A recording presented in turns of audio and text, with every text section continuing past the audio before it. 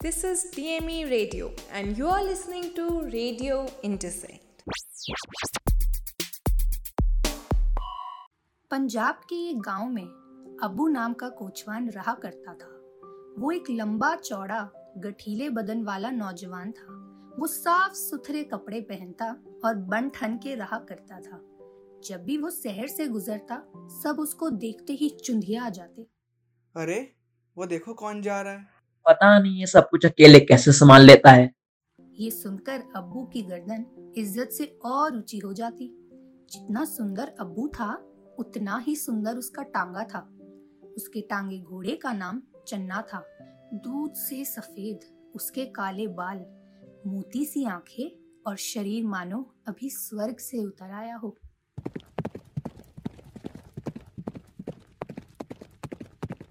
चल मेरे छनिए। अब्बू को सवारी ढूंढने की जरूरत ही ना पड़ती, क्योंकि उसके कुछ बंधे ग्राहक थे जिनसे उसे दिन के 10 रुपए मिल जाया करते थे, जो कि उसके गुजारे के लिए काफी था। अगर कोई उसकी मर्जी के खिलाफ उसके टांगे पर बैठता या उसे छोड़ने की विनती करता, तो अब्बू उसे टाल दिया करता या गाली देकर भगा दिया करता। अब्बू, मुझे जरा आगे फाटक तक छोड़ दे। अबे चल चल, उतर मेरे तांगे से।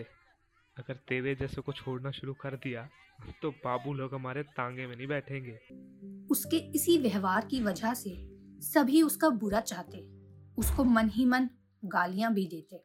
ये जिस दिन मरेगा ना, मेरे दिल को इतना सुकून आएगा कि क्या बताएं। हाँ भाई, सही कहते हो। इसने तो हमारे धंधे पर जैसे ग्रहण ही लगा दिया हो। अरे मेरा तो इसे सुबह गाली ना दिए बिना दिन ही नहीं कटता। मनहूस है ये कसम से। सुबह सुबह आकर सारी बड़ी सवारियां उठा ले जाता है, और कुछ कहो तो दादागिरी अलग दिखाता है ऊपर से। देखना ये मनहूस और इसका तांगा एक दिन नदी में जरूर गिरेगा। हमेशा की तरह अब्बू सुबह सुबह अपने टांगे घोड़े को संवारता हुआ जा रहा था कि तभी एक लड़की ने हाथ दिखाकर उसका रास्ता रोका।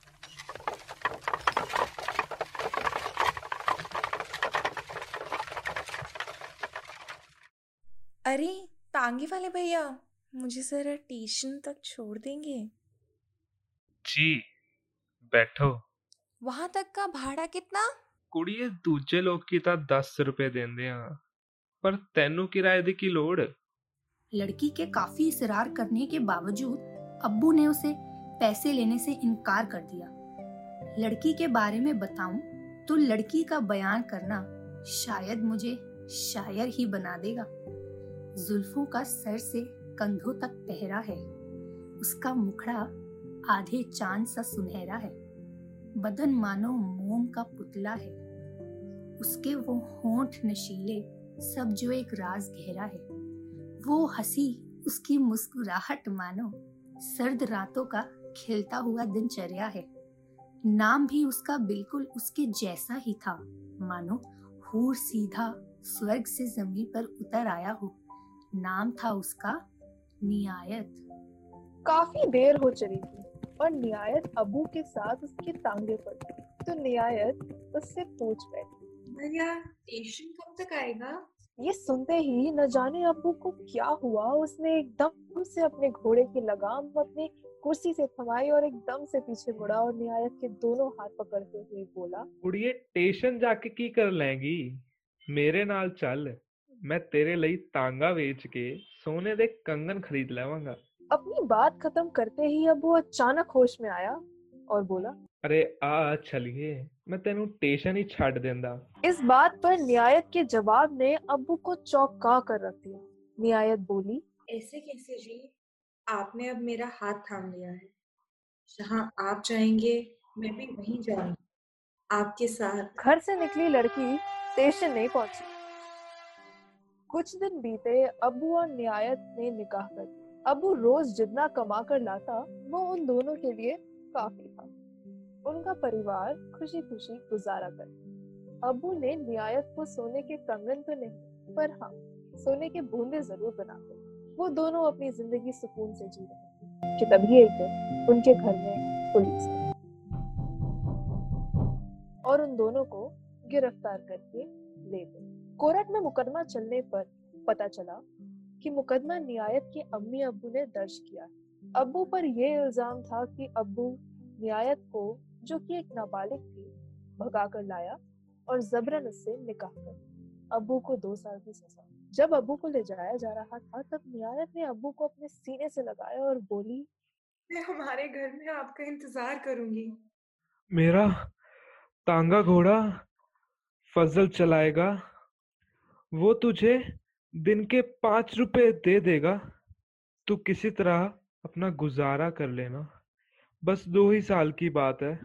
अब्बू के जेल जाने के बाद नियायत के अम्मी अब्बू ने उसे ले जाने की बहुत कोशिश की, लेकिन वो फिर भी नहीं माना। थक हार कर उसके अम्मी अब्बू ने भी उसे मनाना छोड़ दिया। देखते देखते दिन गुजरे।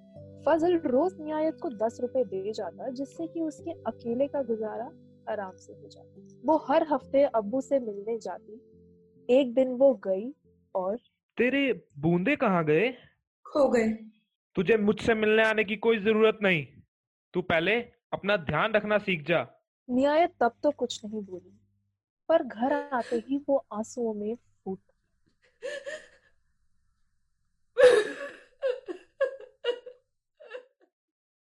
इस बार जब वो अब्बू से मिली तब अब्बू की सेहत पहले से आधी हो चुकी। दरअसल उसकी आधी सेहत के पीछे का राज जेल की कड़ी मेहनत और बेकार खाना ही नहीं, बल्कि उसको विरासत में मिली थी, जिसने उसके अब्बू और नौजवान भाई का भी खात्मा कर। अपने अंतिम क्षणों में अब्बू नियायत से बोला, अगर मुझे मेरी बीमारी के बारे में पता होता तो मैं कभी भी तुझसे शादी करके तेरी जिंदगी बर्बाद नहीं करता। मेरे चन्ने से बोलियो कि मैं उससे बहुत प्यार करता हूँ। अब्बू के गुजरने के बाद अब्बू का तांगा घोड़ा फजल ही चलाया करता। वो रोज के 5 रुपए नियायत को दिया करता। एक दिन रात को फजल नियायत को पैसे देते हुए बोला, भाभी, अब्बू सिर्फ आपका शौहर ही नहीं, मेरा भाई भी था। उसके जाने के बाद मैं आपको इस तरह मुश्किलों में नहीं देख सकता। क्यों ना हम दोनों निकाह कर लें? ये सुनते ही नियायत ने फजल को ढकेला और कहा, भैया, मेरी जिंदगी सिर्फ अब्बू से ही थी, अगर वो नहीं तो और कोई नहीं। ये जवाब सुनने के बाद फजल के तेवर भी थोड़े बदलने लगे। अब वो कभी रोज के 2 तो कभी 3 तो कभी पैसे देता ही नहीं था। इसके पीछे की वजह कभी उसकी तबीयत तो कभी उस तांगे घोड़े की तबीयत खराब रहे। एक दिन जब फजल नियायत को पैसे देने आया तो नियायत उससे बोली, भैया, कल से आपको तांगा चलाने की कोई जरूरत नहीं, कल से तांगा कोई और ही चलाएगा। इसके बाद नियायत ने अपना तांगा घोड़ा किसी और को चलाने दिया, पर उसने जिसको अपना तांगा घोड़ा चलाने को दिया, सबने या तो उससे निकाह का प्रस्ताव रखा या फिर उससे जबरदस्ती करने की कोशिश करी। एक दिन नियायत काफी परेशान थी। एक तो अपना घर चलाना, ऊपर से तबेले और घोड़े का चारा पानी अलग। वो सोचने लगी कि आखिर वो करे तो करे क्या। उसके इस सवाल का जवाब भी उसने खुद ही दिया। नियायत अब्बू के साथ जब भी घूमने निकला करती तब वो ही चन्ने को संभाला करती। अगर लड़की अपना घर चलाने के लिए दफ्तर जा सकती है, कुम्हार बन सकती है, तो तांगा घोड़ा क्यों नहीं चला सकती? पर लोग क्या कहेंगे? अजी, कुछ तो लोग कहेंगे, लोगों का काम है कहना। वो तबेले में गई, पीतल के पुर्जों को साफ किया और चन्ना को नहलाया, उसको खिलाया और बाजार की ओर चली गई। पहले पहले तो उसके तांगे में कोई नहीं बैठा करता था, पर धीरे धीरे उसके तांगे में भीड़ बढ़ने लगी। शहर की वो इकलौती औरत कोचवान थी। जब भी वो जाती सब उसको देखते रहते, सब उसके तांगे में बैठने का इंतजार करते। तू रुक, पहले मैं बैठेगा। अरे मियाँ, हम पहले आते, हम पहले बैठेंगे, हम बैठेंगे पहले। अब नियायत ने अपने तांगे चलाने का समय 9 से 12 और 5 से 7 कर लिया था।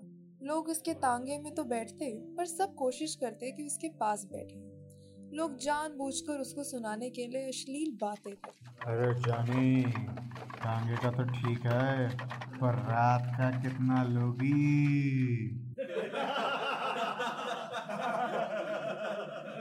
एक दिन शहर की कमेटी ने नियायत को बुलाया और बोला, ए लड़की, तुम टांगा नहीं चला सकती।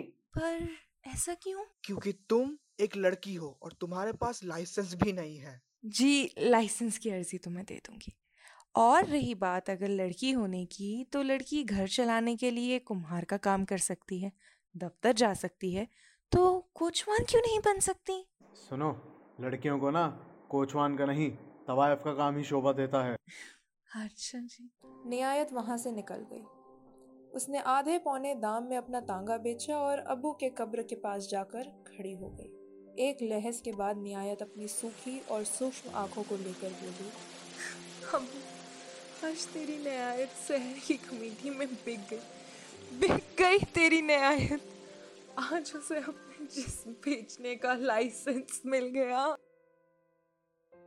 अगले ही दिन उसने शहर की कमेटी में अर्जी दी और उसे अपना जिस्म बेचने का लाइसेंस मिल गया।